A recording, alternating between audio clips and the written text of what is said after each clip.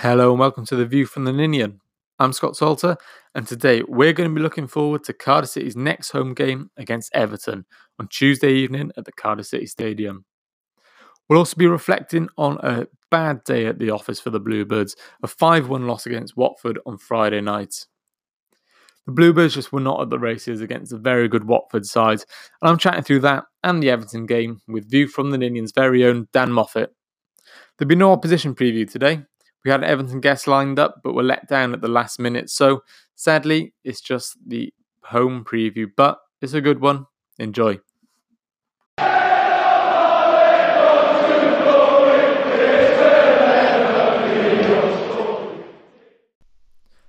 Mr. Dan Moffat, hello.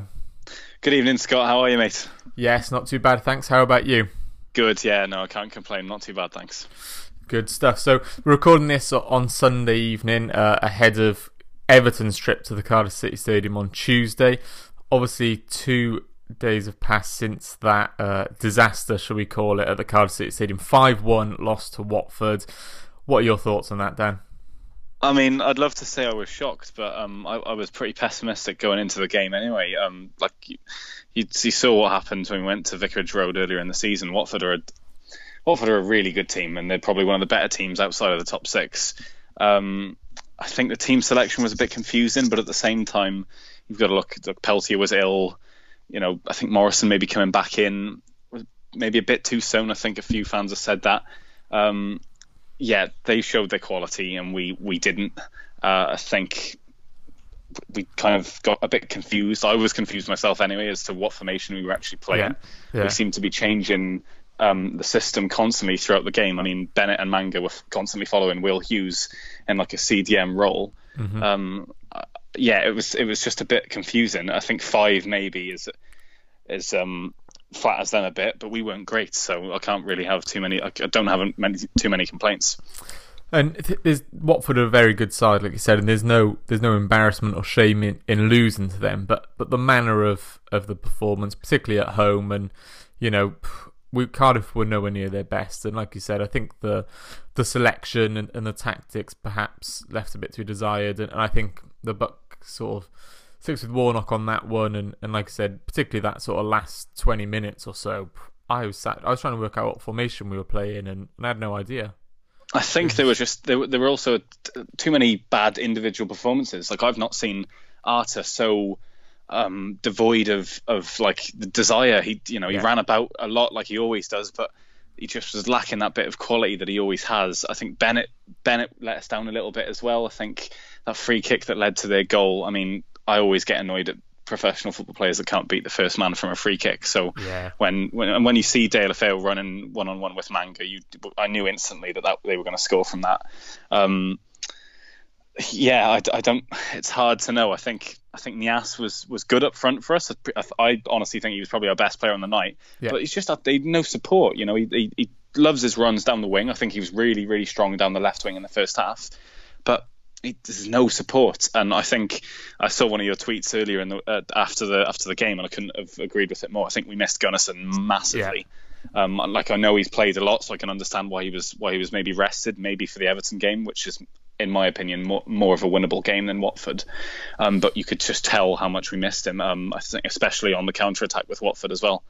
Yeah, I think it was pretty clear throughout the game to me that we were being hurt in the centre of the pitch, and we were being completely overran by a very good Watford sort of centre midfield. But, you know, with just Rawls and Arta, and positionally, they're not the strongest. The strengths in their game lie in pressing, particularly Arta. You know, so they were both all over the place aggressively, leaving a huge gap, which I think Gunnarsson would have filled. And I understand resting Gunnarsson if, you know, obviously he's played a lot of games and he's not in peak sort of physical condition at his age and the injuries he's had, but maybe it was a chance to play someone else in that role. You know, Rawls did it earlier on in the season when Gunnarsson was injured, and maybe Bacuna could have played on that sort of right or in centre mid, or Patterson could have dropped into there. Exactly, we kind of lacked, like, Gunnarsson was taken out of the team, but no one was actually put in his position. Yeah, like Bacuna, don't think Bacuna did badly, but you know, we had 3 midfielders who were always going forward, but maybe just leaving leaving the 5 or the 3 or the 4 or whatever it was during the game a bit vulnerable at the back. Yeah, I think on Bakuna, I think he's probably one of the few to come out of the game with that could hold his head high. I think he tried really hard, and considering when he signed, it was a bit of an underwhelming signing for a lot. He showed that he can bring something to the side, even just as an impact player off the bench. I thought he was very direct and tried to run with the ball a lot, which a few players did. And Niasse, like I said, he really impressed, and I think what's becoming clear is he's perhaps not going to score the goals. Yeah, but I think that's where to become to the Bobby Reid scenario again, and I don't know what he has to do to start a game in consecutive games, which I feel a little bit frustrated for him. I can understand Patterson starting because he always puts the work in. Josh Murphy personally has maybe not looked as good as I'd hoped in the last few weeks. He always looks threatening when he has the ball at his feet, but he just doesn't do enough outside of that. It's just so predictable. Yeah, Murphy, I think sometimes, definitely. He kind of holds the ball up a little bit, lingers, Bennett kind of makes a run outside, then he cuts inside and tries to either whip a ball in or shoot. Sometimes you want him to just run at a man, Yeah. But I think that's also what we kind of lack off the bench as well. Hoylett hasn't impressed me really this season either. He scored some worldies, to be honest. The one against Wolves obviously won us 3 points, but in terms of performance, when he comes off the bench, he doesn't look inspiring or anything like that. Mendes Lang has looked hot and cold throughout the season. I don't know whether we need to change the formation, take the wingers out and bring in Camarasa again. Yeah, it's really hard to know. But I think now that we've got players coming back fit, I think Warnock has the options that if he wants to change it, he can change it. And I think that's one thing we have to look at with a positive note. Yeah, I think one of the wide men that's impressed me actually the most, certainly coming off the bench, has been Kadeem Harris, who none of us particularly gave much of a look in at the start of the season, but when he has come on, he scored that important goal against Fulham. I've been quite impressed. I'm not sure if he's injured or just out of favour. It's another one, isn't it? And you talk predictability with Murphy. I think that's one thing that Harris does bring, is that because he hasn't played a lot, teams don't know what to expect of him. So he's fresh and he's unpredictable, and he's got that bit of danger in him because his quality is not 100%, but that makes him, I think, even a bit better than who else we have, because he's so unpredictable that he can provide that bit of quality. Yeah, exactly. And obviously the turning point, it wasn't a turning point because Watford were very good and deserved their win, but with I can't remember if it was at 1-0 or 2-0, that penalty decision against 1-0, Murphy. Yeah. I mean, we all know that everyone has said it's a penalty. Match of the day, everyone has been talking about it being a penalty, but it's easy to linger on that, isn't it? But it is frustrating because we looked arguably one of the better team in the first half. Watford provided more of a danger going forward, but we looked strong, we looked solid. That's a crucial part of the game. I don't know. I personally don't think it would have changed the game that much. 1-1, I think they still probably would have went on to beat us, but it comes down, to mention VAR. I find it hard to agree. I find it hard with fans that think that VAR. I can understand the point that they think it's going to kill maybe a bit of the fluency in the game, but for decisions like that could define a team's season. And you've seen it over the weekend as well in the Tottenham game and with Burnley as well. It happens week in, week out, and it's changing the season for teams sometimes, especially when we're just above the relegation zone. But yeah, it's hard to dwell on that because I think Watford probably, with their quality, would have beaten us anyway.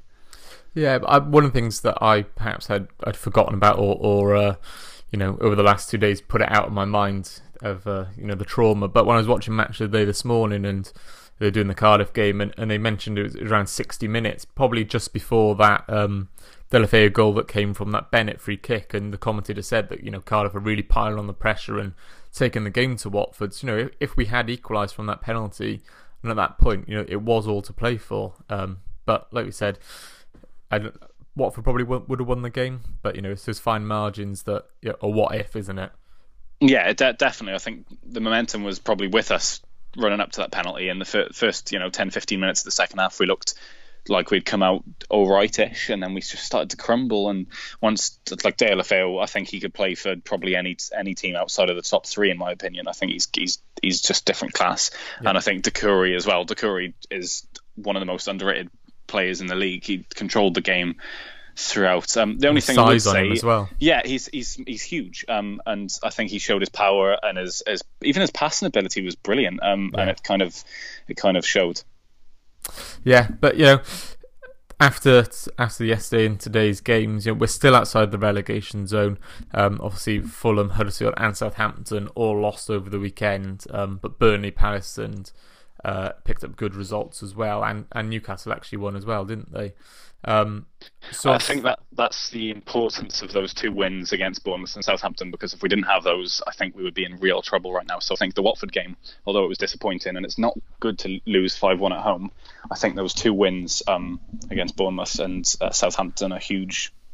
Yes, yeah. Obviously, Tuesday night, Everton come to the Cardiff City Stadium, and it's a run of 3 games that we could hopefully pick up some points in Everton, then Wolves away on Saturday, West Ham at home the following Saturday, before a doubleheader against Chelsea and Manchester City. So we're probably not going to get anything from Chelsea and Manchester City. So these next 3 games, we've really got to be looking to pick up a couple of points, say 4 points maybe over 3 games would be a decent return.